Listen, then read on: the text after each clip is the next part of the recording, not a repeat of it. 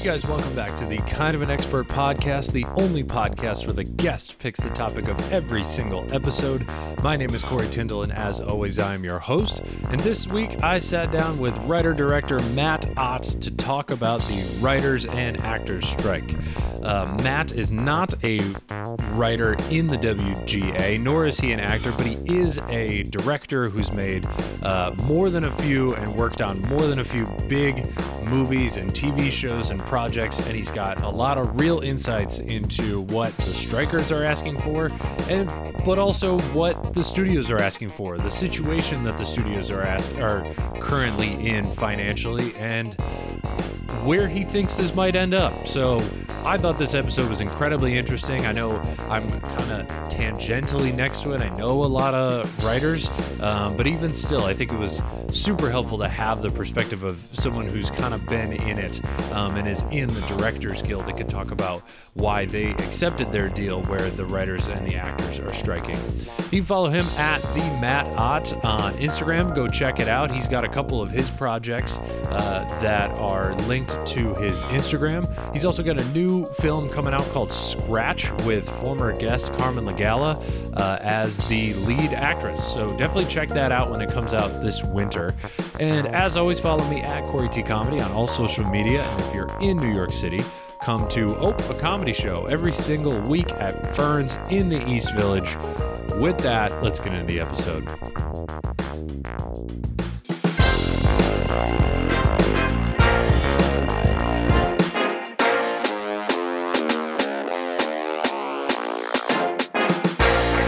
There's two things that suck while you're podcasting. Someone that you're talking to smells, and it's too hot. Those are the two. And they go together. When they go together, that is brutal. Who has been your smelliest guest? Oh, I can't say his name because he's a good friend. He's a good friend. Yeah, it is a... Okay. It's, it comes and goes in waves. Sometimes he's very smelly. Sometimes he's not. He's a comedian. Of course. Has he been to one of my barbecues? No. Could I guess him? No. Okay, all right. He hasn't. Unless maybe he knows you from another avenue, but I don't think he does. I can just start naming people I think it might be. I don't think you're going to get it, but... How close does he talk to your face when he's talking to you? It's close enough. Oh, okay. Yeah. I have some ideas. Okay. I don't think you know him. I'd be shocked if you knew him. But, yeah. Well, thank you for coming on. I appreciate it. So you are... writer-director, former producer, assistant director, line producer. I learned how to do everything so I could tell people that they're wrong when they do things wrong. Love that. On my set. That's why I got into comedy. So I was originally in school to potentially be a therapist, and I was like, I don't want to help people. I just want to tell them what to do. Okay. And I was like, you get into comedy, you're like, this is how life should be. And then they're like, oh, okay. Sure, and that's how Joe Rogan is born. But so you're doing everything there. Yeah, behind the scenes. You have to. You kind of have to know how everything goes. And I've worked with a lot of directors who have no experience with. They never were a production assistant. They never were. Oh, they just don't know what they're doing, dude. And it's just trying to figure out why things aren't happening the way that they want. It's like, well, because you don't know how to communicate. Across industries, that is universal. Yeah. Like even in mine, working in tech, we get a lot of people that master's degree, or they were a consultant for like 10 years, and all they do is like go in. They don't really have to listen to anyone. They just kind of make a bunch of slideshows, and then they're like, here you go. And then they join a tech company. They have no idea how to manage people. They have no idea how to manage. So that would be like up or down. They know how to do a project, but no part of the big picture is in their like understanding. Elon Musk or some shit. It's brutal, man. It's so bad. Yeah, Elon Musk. That's a good example. I mean, he seems to have figured out how to motivate people to do stuff that he wants aside from Twitter, but like SpaceX is pretty cool. Tesla's a good company. Yeah. I mean, you throw enough money at random shit, you're gonna get one. That's one true. Or two nice things. That is a good point. Yeah, if I started out with PayPal, I think I'd be doing okay over here. Yeah. You could own the club. Yes. And, I know. I need to be the David Zaslav of comedy. Yeah. So we're talking about going well. The writer actor strike. You're not in it necessarily. Are you part of the Writers Guild? No, but at risk of never being able to join, you still have to follow all of their rules. Sure. Same with if the directors were striking, it's the same thing, and then also with actors, if you choose to do that with your life for some reason, I would suggest following the rules. Yeah. I think it's obviously good to cut out all the scabs that could pop up, but unfortunately unlike the last strike, which was like 15 years ago, it was very much like, okay, everybody go out and make your own stuff. This time, they're very much trying to control people from even making their own stuff, or at least they were to start, which was a little confusing. Okay. So it seems maybe as if they've laid off of that a little bit, but it's just confusing times, like especially with the actors. Like all of these new rules are coming in, and we're trying to navigate that, and who gets these waivers to like go make a film, or like what constitutes a smaller project that you can just go do yourself with whatever actor you find at a picket line that's bored. So Susan Sarandon, most likely. It seems I see her every time I go to a picket line. She's pictured with my friends at picket line. That's awesome. Good for her. She's nonstop. I have like all of the big names going out there and picketing. I'm like, oh shit, they're serious. Like Matt Damon's out there right now. This is not. If they're not fucking around when Matt Damon is out on the picket line. No, not at all. And it's actually like go to picket lines. It's fun. Yeah. You get to shout. Great. That's pretty cool. Yeah. You get to wave a sign around, and you get to play my favorite game of who is this person that I only see with hair and makeup on that I can no longer recognize. Oh, that's awesome. I never would have thought it. Comedians notoriously not a lot of like effort put into their look. And I recognized David Cross right away, but She-Hulk, whatever, Tatiana, I was like, we did like 4 laps behind her. I was like, who the fuck is this lady? Wow. Okay. I didn't see She-Hulk. I saw, what was that show she did before? It was like a Canadian spy show. Somebody said it was really good, and she's really good. She's great in She-Hulk. Yeah. Anyway, so yeah, the writers and actors are striking. Well, now the directors can't do shit too. So it's like now everybody's just kind of all IATSE, Teamsters. Like there are commercials, but there's not. We can't do much else. I was talking with another guy who directs commercials, and he was like, I mean, I can kind of still do stuff, I guess. Let's start with this. Why didn't the directors strike?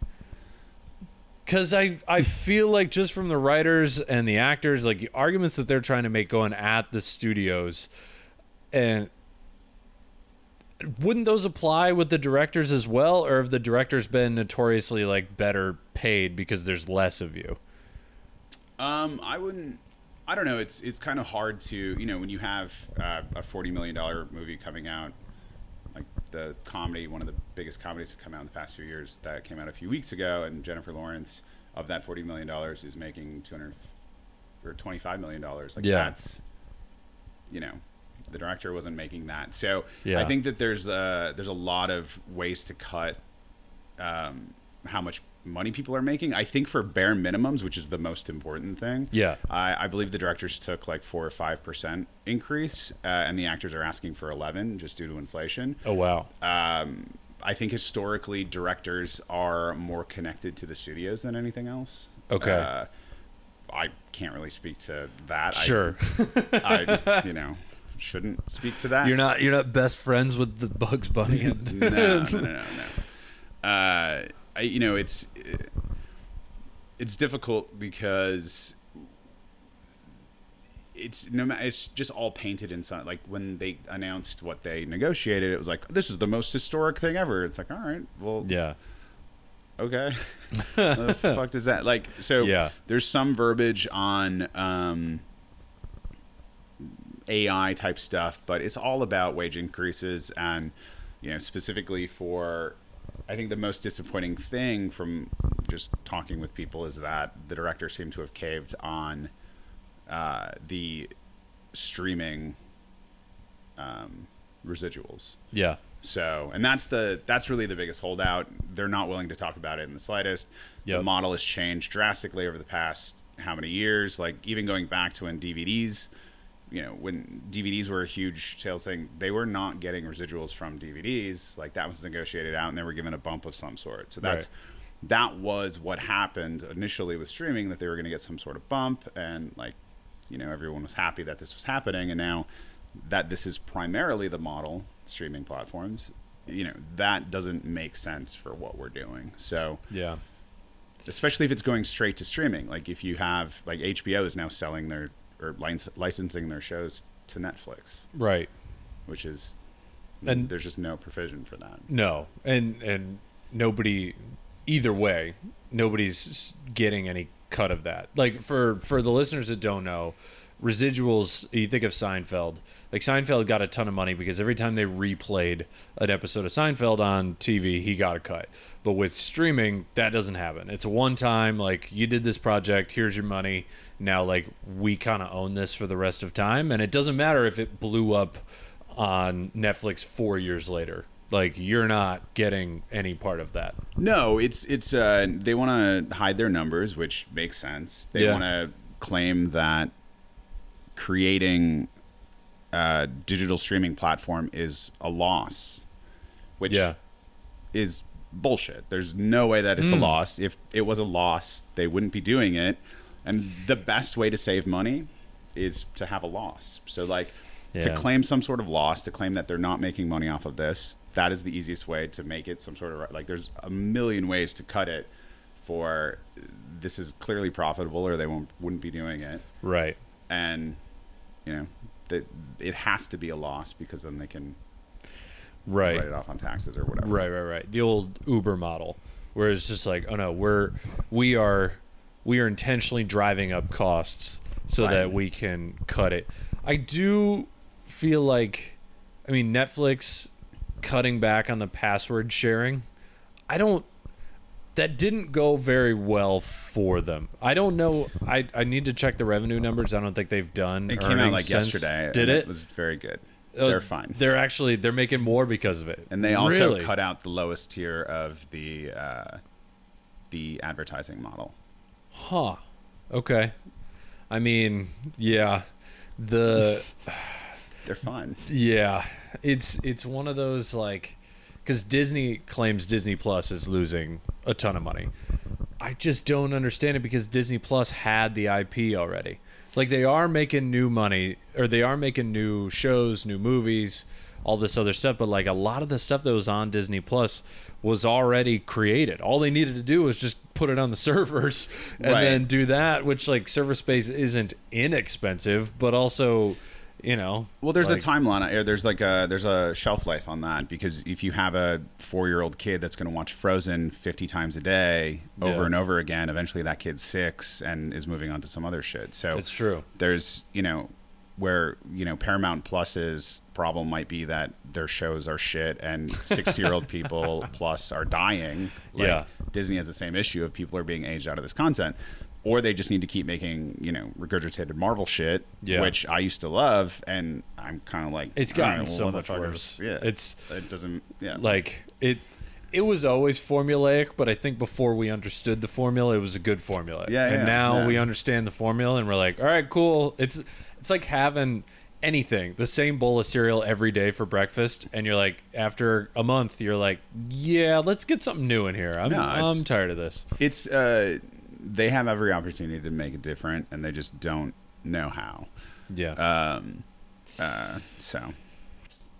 Yeah, I do like one of the things that the actors asked for that the studio shot down that I actually think would kind of make sense with the AI portion of this, because the big thing for listeners that one of the big things the actors are worried about, and the writers, is that AI is going to be used to replicate people, to replicate styles of writing, like not necessarily for a show like White Lotus or Succession, where it's incredibly original, but like a show like Blue Bloods, where it's the same formula every time, or Marvel, it's the same formula every time. AI could write a C- version of it, and then you just have one person do touch up. One of the solutions, I think, would be with the actors being mad that, hey, they want to copy our faces, the background actors, and just use them for the rest of our lives, would be to pay people in stock of the company. And so that way, you're not just paid once, you're paid over and over again with the value of the company. If your movie or something that you were a part of makes a ton of money, then you're getting a piece of that. No? Like, I guess what would be the argument against that? Well, you can devalue shares. You can do a whole bunch of shit to make it so like this segment of people, like the smallest segment, have less. Like you can, there's enough ways to fuck over people in any sense. But also, like, these are not people that it's like, okay, you go do that, and then what? You're a janitor. Like, what the fuck is, like, okay, cool. So we got your face. No, and waiter. Like, you're a waiter. That's what exactly. They do. That's what most of them are doing anyway. So it's like... Right. So, it's an opportunity for a lot of those people to be seen, or it's fun. It's like, I know a lot of background people that really just enjoy it. It's a fun atmosphere to be around, and to be on somebody's, some Mickey Mouse branded fucking hard drive. Yeah. Sounds like what's the point then? Like, we could literally do it to anybody, and why would we not just do it to any random person then? Like, nobody's like, oh, that guy's specifically a background person. Like, it could just be easily computer generated people. Like, there's no reason for it. I think they're just what they really want to do is just eliminate one line item in every single budget. You have a budget, extras are in your budget. If you already have that allocated, like, all right, fine, you're cutting costs. They do need to cut costs. That said, they, need to cut costs all around. Tom Cruise probably doesn't need to be making all the money that he does. Bob Iger doesn't need to be making all the money that he does. So there's like a bunch of places to cut, and it, like, figure it the fuck out. It's a business, but still, people have to be able to live. I think there's a lot of people talk about the... if you have 12 episodes of a series or something like that, the WGA wants to force them to hire 12 writers, right? Which I can understand. But then also you talk to different show creators and showrunners, and that's not conducive to their creative style. So it really needs to be a case by case basis, and it's all difficult. Like, I think. Yeah. So many of these showrunners too are WGA members, and they have to stand up for their people. So, the issue with doing it on a case by case basis is that's when the company says, "Well, it seems like every case we don't need any people because we've got these new tools or whatever." And like, the business argument for it is saying, like, people that work at the Ford factory don't go on strike every time there's a new piece of technology that does more work on the assembly line. And there's the old thing where it's like, no, technology actually creates more jobs than it does, and the jobs just change, which is tough. I mean, that's where that whole, like, learn to code thing, like, truckers should learn to code, which is the most ridiculous thing ever. I took a coding class in college. This shit's fucking hard. Like, I'm good at math. I cannot code. I can't figure it out. I mean, I don't know if you've driven around here, but most truckers should learn to drive. That's true. It's like a fucking... It's a mess. It's one of the sticking points. Perfect one thing. Yeah. The actors, not as much as the writers are saying this, but the writers, one of their big sticking points is like, we got 12,000 people. The pay raises we're asking for are less than what the CEO is making by himself, which it's got a couple holes in it because, one, the CEO doesn't really make a big salary in cash. They get paid in stock options. So it's value they take credit out on, not actual cash. But then the actors kind of tried it, but people have kind of realized, like, Robert Downey Jr. makes exactly as much money as Bob Iger, right? Mm-hmm. And so it's kind of an ask of, like, who brings more value to Disney? Does Robert Downey Jr. bring more value, or does Bob Iger bring more value? And That feels to me more like a societal question. Like, Right. personally do not think a CEO matters too much. I think they could do some really big things that fuck it up, like the last Bob, who was there Right. for like 6 weeks and Yeah. totally shit the bed. Like, sure. But then it went back to normal immediately as soon as they got him out of it. So it was like, okay, was that actually that bad? Like, fire the dude who sucks and it'll go back to normal. It's all perception. So Yeah. I don't know. I think the most important thing that people can really take away from, especially if they're not in the guilds, or if they aren't, this is an opportunity to make shit. And like, they should have been,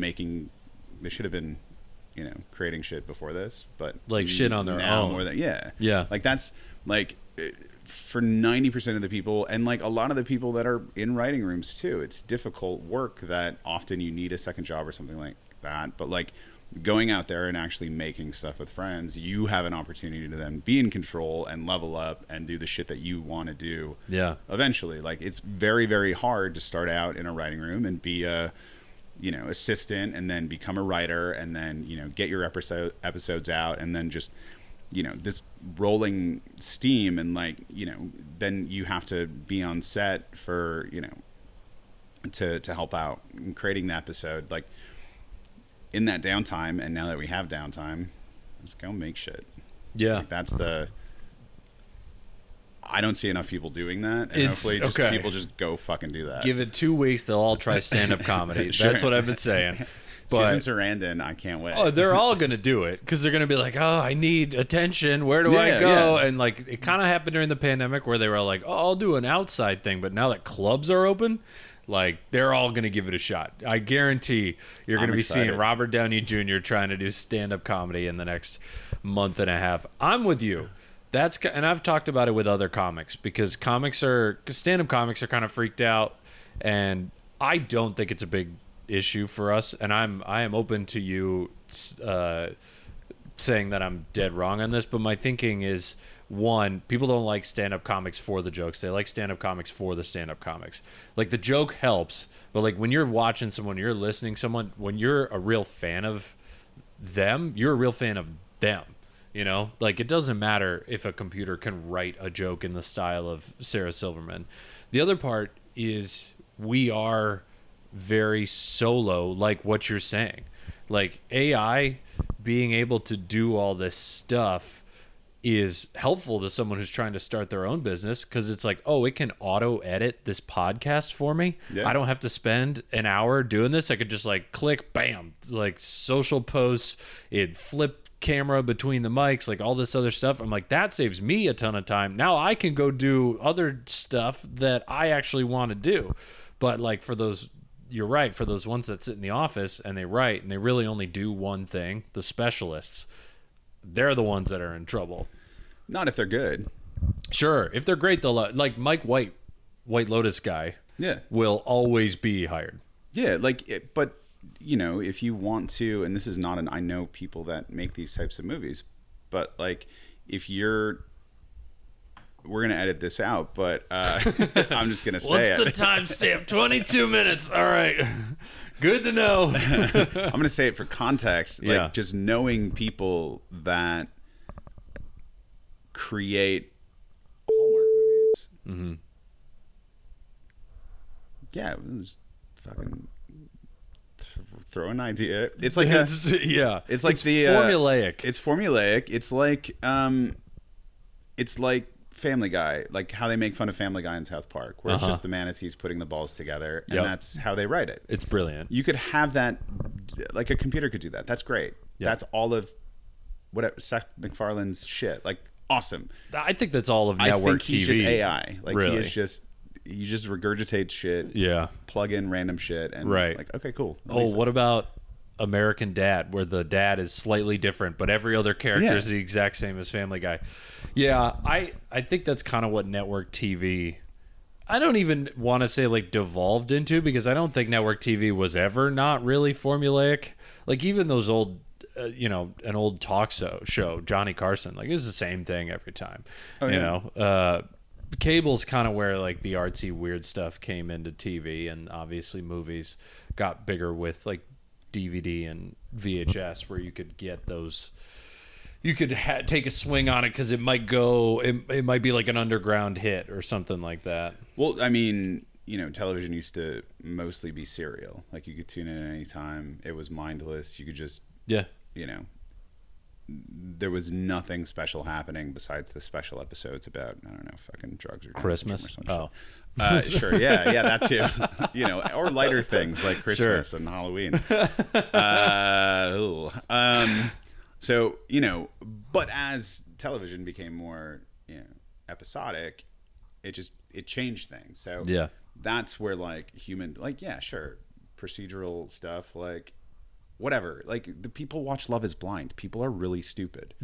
So there's not there needs to be content for those people. And let the people who want to do that finesse the fucking, create it themselves. The AI shouldn't be in, and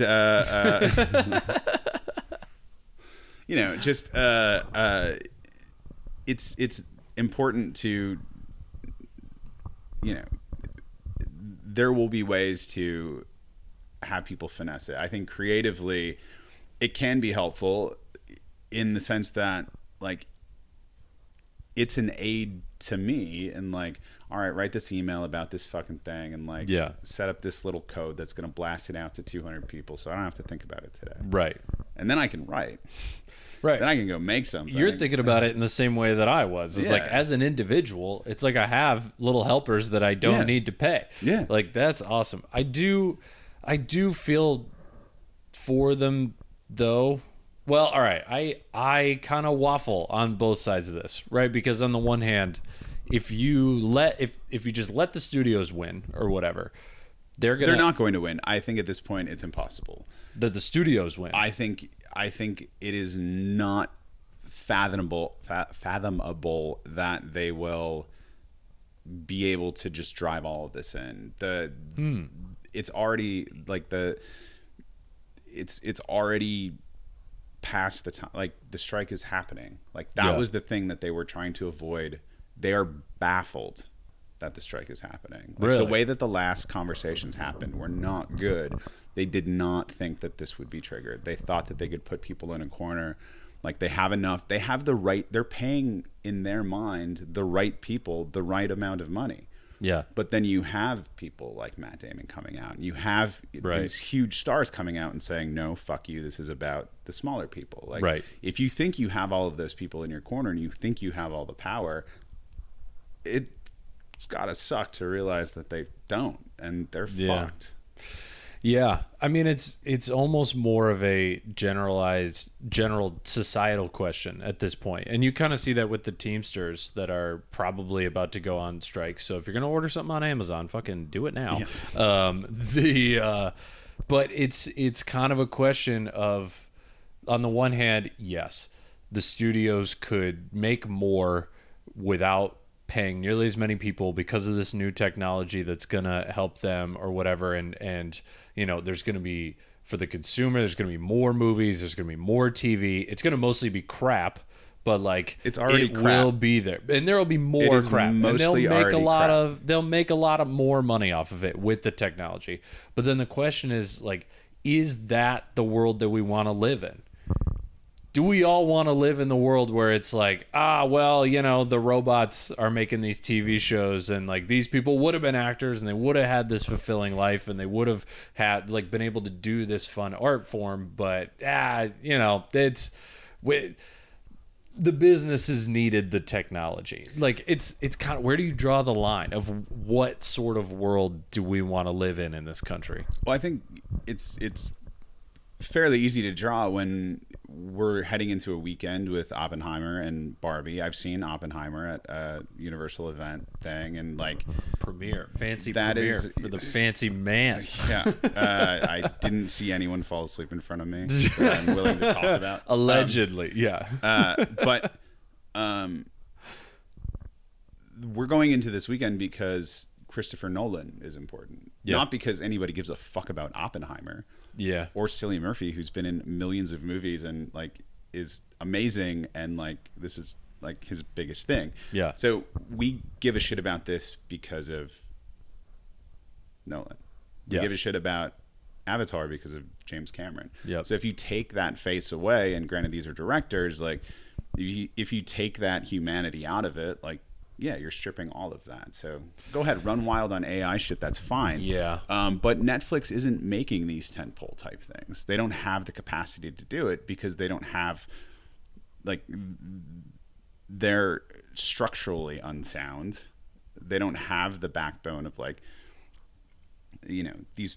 I mean, Scorsese made a way too The long, Irishman, trash film. Like, oh man, saying that in New York might get you shot. You can't. Somebody needs to cut that into like Scorsese 6 30-minute episodes. I know, and see if that makes it tolerable. I didn't watch it probably because people were like, it's terrible. It's so long, and it's like, but you know what? If it was a miniseries, I probably would have watched it. I love a miniseries. But anyway, honestly, that's part of the thing the writers are mad about is things are moving to miniseries.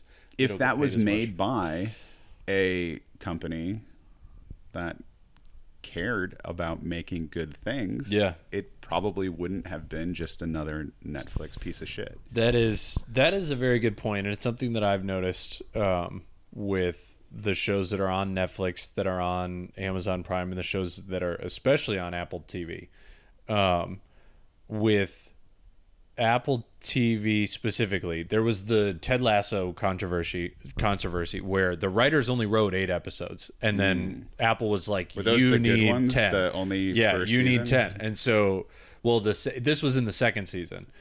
In the second season, which was not nearly as good as the first season, but it was still I watched fine. It. Yeah, and the third season fucking I didn't sucks. watch the third season. It's bad. I stopped in the middle. I was like, this is awful. And it's not even, people are like, oh, it's evil Nate. I'm like, no, I don't even care about that. It's the writing is lazy. It has gotten formulaic. But anyway, Apple was like, no, you need 10 episodes because we want 10 episodes out of this. We could get more runway. We're talking about it for longer. And so they shoehorned in the Christmas episode and then one other thing, which weren't canon. They were just kind of out there. They didn't really do anything. They weren't very good. Was it the one with like him running around the town or whatever? I think so.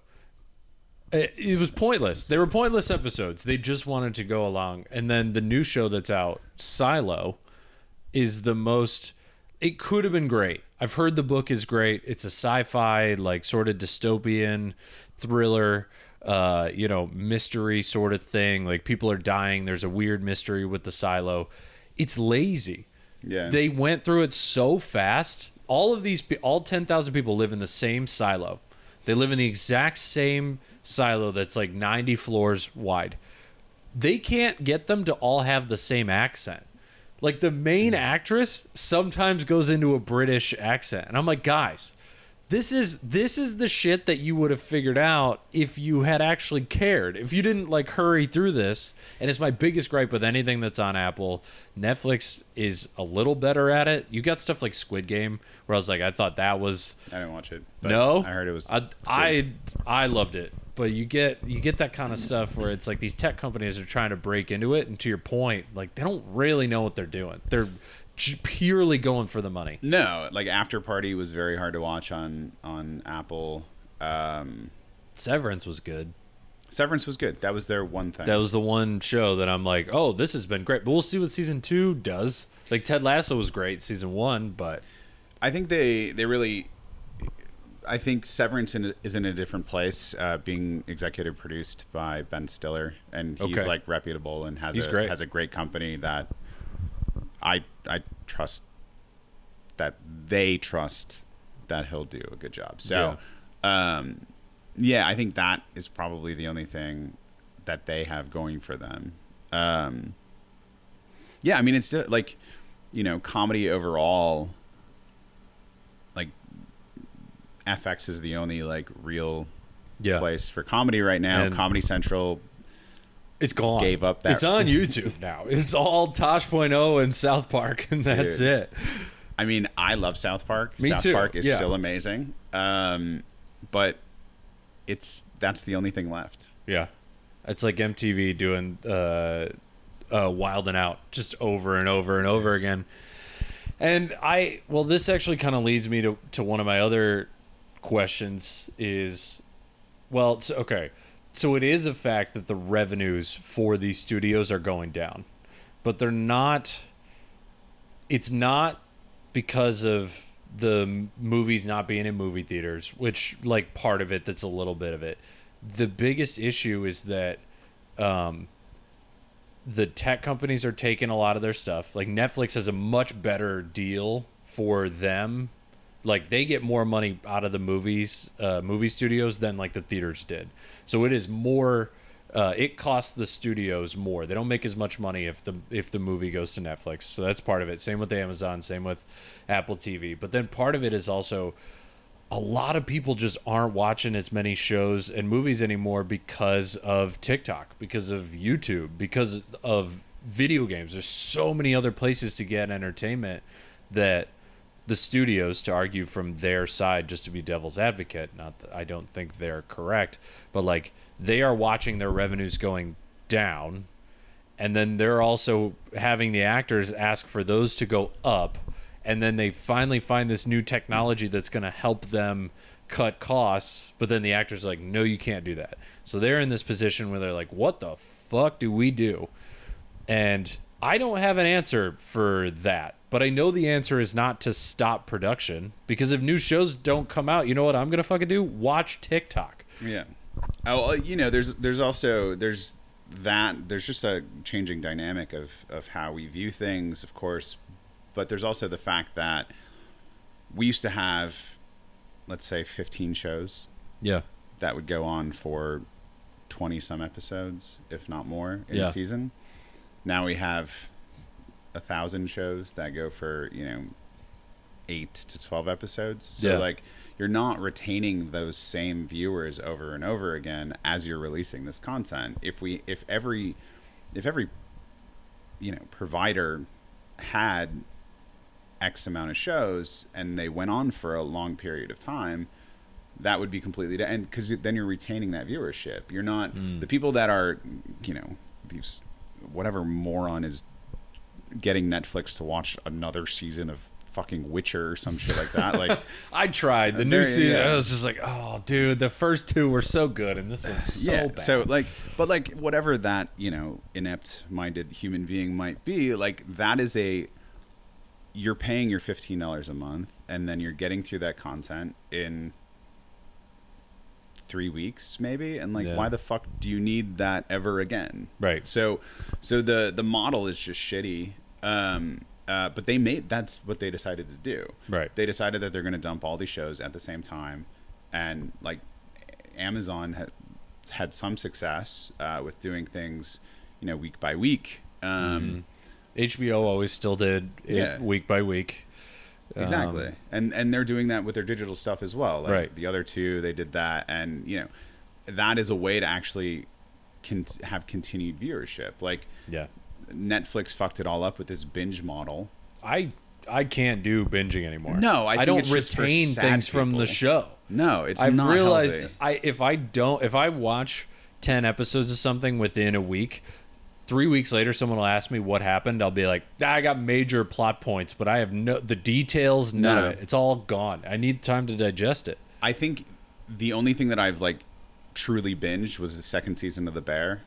Just because I didn't want it ruined. We did it in 2 sittings over one night. So good. And it was amazing, and I can't wait to actually watch it and enjoy it. That one I've actually heard was kind of made in a way that you're supposed to binge it, because it's supposed to match the chaoticness of the show. So it's just so like, well done. It's here you go, shotgun blast. But that show, that is one of my favorite shows. There's this article about one of the writers not being able to afford like a tux to go to the award show where it was nominated for. So it's that's a fucking problem. Yeah, that is a good. Hulu's I haven't seen that article. It seems so. Which they're now talking about, like Iger's possibly talking about selling Hulu, whatever that means. Oh yeah, he's talking about selling ESPN and Hulu. Like they're trying to cut costs, and I think a big issue is that Netflix came in and forever they didn't give any numbers to anyone. But it looked like they were just incredibly profitable, printing money, making new stuff, all this stuff. But it turns out it was kind of a sham, and it's not as profitable. To your point, it can be profitable. They can do it. But in the last, like, because like Disney bought 20th Century Fox for like 50 or like $20 billion or something like that, $50 billion. They have so much debt, and now like investors are starting to look at it if we want to get into the real financial weeds. And so like I do understand where the business is coming from, like, hey, we've got these issues. The only thing I think is that they have to raise prices, right? Like, wouldn't that fix this? Put it back on the consumer. Like, okay, if you want the writers to be paid more, then like Netflix is now $20 a month instead of $15. Well, then they like, better would start that making. Work? Yeah, that would work if they had good content to keep people around for $20 a month. But they don't. True. They're not doing that. No, I wouldn't for Netflix. I would do it for HBO, right? And exactly. I would do it for HBO, like FX, as of the past 6 months. But maybe not HBO going forward. Who knows what they're going to get themselves into? They're deleting content. They're selling off content. What is keeping me there? Like, yeah, it's, you know, like Netflix. There's no point, like, to see like one comedy special, and it's the bad ones. Yeah, exactly. Netflix. Shen Wang's is the best one that's been on there for. I have not seen it. You're telling me I have to watch that one? Okay. That's. I have a coworker that actually just saw him live and was like, not good. And really? I was like, I don't trust your taste in comedy at all. So that probably means I should check him out. It's a great special. Yeah, and you know, even if you're not making millions of dollars for your comedy specials, then you're seemingly making no dollars, which is unfortunate. It's yeah. Well, yeah. Nobody makes money in comedy, but unless nobody's you're selling ever it on your website. Nobody's ever made money in comedy. The only way to make money in comedy is to have a podcast. That's the only one. It's so difficult. I promise I'm making no money off of this podcast. But like, if you want to be in comedy, you either have to go into acting or podcasting or something, and it's so hard to do. But it's a weird point where I think you're right. People are just kind of looking around and going like, none of these economics work for anybody. Like, how is everyone mad at what's happening? The only people that aren't mad, which Netflix kind of made the first step to doing this, are the consumers, where it's like, oh, I can pay $100 a month for every streaming service and get every show and movie that's ever been made ever. That is the best. Cable packages are $200 a month. Yeah. But now you're telling me I get everything for $100? Like, that's an incredible deal for the consumer. And I'm just like, man, I don't see that lasting very long. And then you know what happened? Netflix is like, cool, you can't share anymore because we need the money to make more crappy Chappelle specials. Well, they're not giving you what you want. They're giving you what they're offering. The algorithm says I want. Yeah, exactly. Well, the algorithm's wrong. I don't want any of that shit. But at the end of the day, even going back to like a car, factory or some shit like that, like, you get to make the car if you can pay for the nuts and fucking bolts, and if you can't pay for the writers and the actors and directors and the rest of the crew, you don't get the content. And if you can't have the content, good luck charging people more than $5 a month for your shitty content. Go make more Love is Blind. Like, seriously, if Netflix wants to be that company, get out of the AMPTP, go make your fucking garbage, like, and move on. Yeah. Like, whatever. Mark Ruffalo was tweeting a couple days ago. He loves doing that shit. Yeah. He's a big tweeter. Can't stop. Did you see the one that I'm about to talk about where he was talking about potentially creating like another studio where the writers and actors and directors would all get shares, like what I was saying, where like it's run by the writers, it's run by the actors, they all not necessarily have an equal part. Like, I don't think he would ever be like, Brad Pitt should make as much money as Corey, who did a fucking commercial, but like something where creating another studio to be competitive with that. Did you see that tweet? That sounds like a fun antitrust, or some sort of like Okay. Do you think it could ever work? No. Is the question. No. That's because that's the feeling I got, but I was like, well, I'm not in it. No, so absolutely not. It would just go back to the old like studio systems, and that you can't. No, where like one person works for one studio and you just pump out content. Like, yeah, that's the shitty deals that, you know, Amazon and them are trying to get out of with firing, you know, the Wire creator and, you know, Fleabag, like that type of shit. So it's like there's already that kind of stuff. I don't know. I think the best thing that he said was that bigger stars just need to get into more indie filmmaking, because that's where there's more control. Sure. That's where if you can do everything yourself, you can set the price for your film. You can create some sort of like bidding thing. Yeah. It's more difficult because you don't have the assets to be able to pay the crew necessarily full rates and stuff like that. Like they're still getting like living wages, but it's not. Yeah. You know, it's hard to have unions and bigger unions involved in that without having bigger budgets. So the issue, because this is the second time you brought up the like, no, we needed to be doing more stuff by ourselves, and the pushback I would have on this, I don't think you're wrong. I agree with you. I think more people do need to be doing this, but I have seen it in stand-up where when you do have, where it's very individualistic, you have a lot of situations where the only people that can succeed are the Nepo babies of incredibly rich people. Because you're talking about the show Hacks. I'm joking. I love that show. I don't know any. But G-Smart is great. You don't like that? Okay. Yeah. I more mean like there's comedy clubs. The biggest musicians, the biggest stand-ups. You know, you've got your ones. You know, Dave Chappelle didn't grow up rich.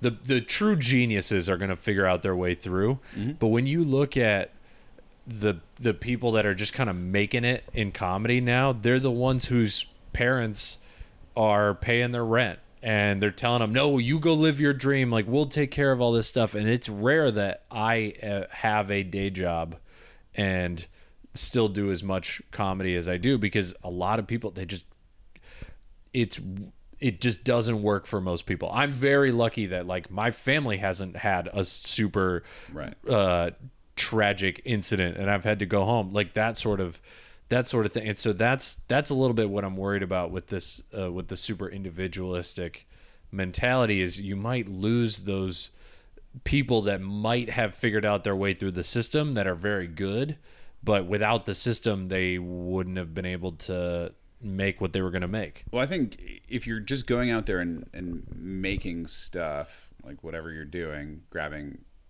camera and writing something and going out and doing it with friends, yeah, like the people who have the money are going to be able to make a nicer, more polished thing. Yeah. But it's not going to be good. So like, I think the comforting thing is that I would imagine for every stand-up comedian whose parents are footing the bill for everything, there are probably, 3 to 4 times that of the comedians that's actually happening to, but it's a bad investment by the parent, and we can at least enjoy that fact. Well, like, yeah. For every money well spent, there's money not well spent. So the number on the other side has to be way fucking higher. Higher. Yes. There's always going to be that. So the only thing that is possible for I won't succeed, but I'll have the schadenfreude of knowing that a lot of parents are very disappointed in these people. It's awesome. Yeah, fuck that. Yeah, that's great. You can, and that is very clear. Like, I'm not going to name any names, but there's a lot of names. I mean, with like music, Taylor Swift, super rich. Ariana Grande, super rich. What's really fucking cool is they're not the best, but they make the most money. That's the problem. Because otherwise you get a lot of people like a lot of our friends who are very funny and they have no money. And they're like, fuck, I gotta go bartend, or I can't do this show. I got this other thing. And it's keeping them funny. It is key. That is a good point, actually. Yeah. So yeah, that's the thing. Like, they would disagree. They're like, I could be funny without this job. Why did Chris Rock's last special suck? Because he cannot relate to anyone. Right. He has not struggled. His struggle was getting nobody's hit told in him the face. No, nobody's told him something was bad in the last 35 years, except for Will Smith. I wish he had to. And that's the only reason people watch that special. Oh, and that was the only funny thing Chris Rock has said in 20 years. Right. Was what he said about Will Smith's wife. And he got hit for it. Yeah. And, no. So I think, I think the struggle is the important part. And I think there's always going to be people that get to do things that you or I don't get to do because we have to, I don't know. I was gonna say, you saying the struggle is the important part. I think context is key here. You are not some super rich director that's like doing the. It's like you're in the struggle and saying that. I hate it when actors are like, nope, you just got to struggle for 20, 30 years. It's like, bro, you booked your first movie a year and a half. You didn't struggle. Like you didn't struggle at all. This is like Matt Damon talking about the struggle. I was like, what are you, 19 when you made Good Will Hunting? Fuck off. I don't think he said that, but if he has, he can fuck off. I know nothing about him except that I accidentally shoved him at a party once. But I think that it's obvious the people that and some people are going to be decent, and have the means, and it's going to be fine, but so many of them will not. So I think you can't really continually do good shit if you're not struggling in some way, shape, or form. Sure. And eventually, I think struggle just kind of becomes a choice that you have to make. Otherwise, you're not gonna. It's not gonna make sense. You're just gonna. Your audience is just the people that are you, and that's fucking boring. Well, it's the old why do all comedians have airplane bits? And it's like because it's the only part of their life that other people can relate to. Yeah, and that's why it works. And now comedy specifically, acting not as much because they're not writing it. So an actor can have a great life but then play someone who's miserable. Comedians specifically, you can't. It's cool to be rich now, and it's really made the art form suffer. And it's on the one hand, it sucks that Tom Segura's new special is fucking awful. Didn't watch it. I watched 10 minutes. I was like, this sucks. And he's one of my favorites. His old albums on Spotify, I'm like, these are fucking hilarious. He's one of the funniest people alive. I also think on the other hand, it's a good thing because comedy's eating itself, and that's what comedy always does. There's always someone coming up behind you. I think it's difficult, especially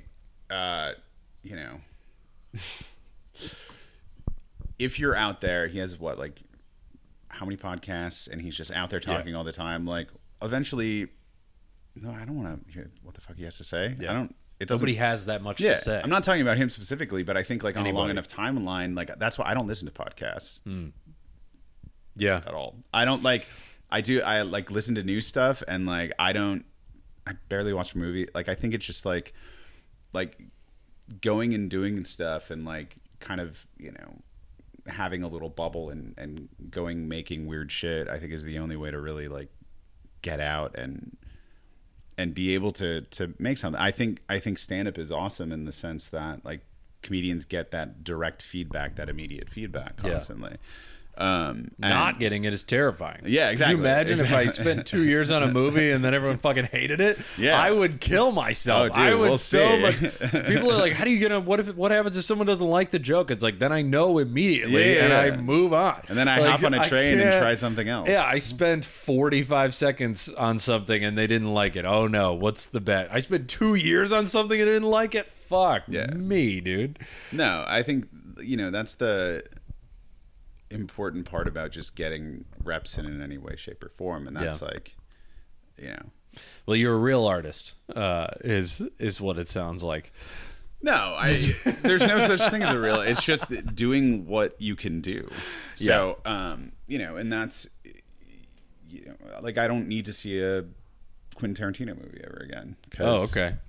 because he's not bringing anything new. He's not like changing. He's not evolving. Fair. But like it's the same thing with like I thought Chappelle's last few were fine, but like it's like, but there's nothing new. There's nothing interesting. There's no growth. There's no, you know, and there's overgrowth in the Chris Rock of like, all right, like I don't even know what the fuck you're talking about anymore. So yeah. Just staying true, you know? Okay. I like that. I like that. We got 8 minutes left. Where do you think these strikes end? Like, how long are they going to be going? What do you think is going to happen with the negotiating? Like, I truly have no idea. And I don't know if you have any idea either. I don't know if anyone does. I famously... I've said it a couple of times on this podcast at the beginning of the pandemic in like March. My buddy was like, how long do you think this is going to last? I was like, probably May, and then it'll be fine. So I'm so bad at predicting these things, but I think just from a negotiation standpoint, they're going to look for a way to make it seem like they won a little bit because they're also the studios are. Yeah. Okay. They have shareholders. Yeah. So they have to make it seem like they didn't shit the bed completely, which they have so far. So they need to find like, like they asked for 11% in raise and we gave them 8 or some shit like that. Like, but they're going to have to start sharing the numbers. They're going to have to figure out a way to do that. That is, you know, that actually makes it seem like they're trustworthy. So, when will it end? When they have lost enough money to realize that they could make it very easy and they could just say like, okay, but they're probably not going to do that. They're licking their wounds because they're just children. It's like they're not very they're not serious people. Thanks, Brian Cox. No, it's just they're a mess. They are. I mean, they are talking like we're just going to wait out the actors and writers, and we'll starve them out. Essentially, is what they're saying. They're kind of treating this like a siege. Do you think it actually ever gets to that point? I feel like actors and writers, there are funds for them, right? There's funds for them, and also they're not beholden to shareholders. I think at the end of the day, when things start tanking, they're going to have no choice. So it's a game of attrition, but the government can step in and give aid to workers. The government could step in and give aid to the. But regardless, if it gets it past the finish line, they've stepped in and bailed out shittier companies. So like they did with the railroads. Like they stepped in and the government essentially was like, nah, we're on the side of the railroad companies. It's like, dude, come on, man. Like all they wanted was 2 extra sick days. Yeah. Jesus Christ. Yeah. The hypocrisy. I'm sounding like a real liberal this episode. Well, I mean, those workers didn't have Instagram and Facebook and they don't have 2 million followers, and they have it, but they don't have the media savvy. They don't have they don't have the following. Right. You're right. Yeah. This is the wrong.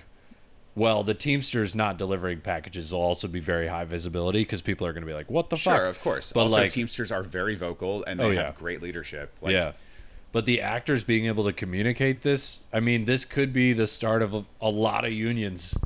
Just like, hey man, if they're doing it and it's working, like let's go for it. This is where teachers, we should Starbucks of employees kill the police unions, but beyond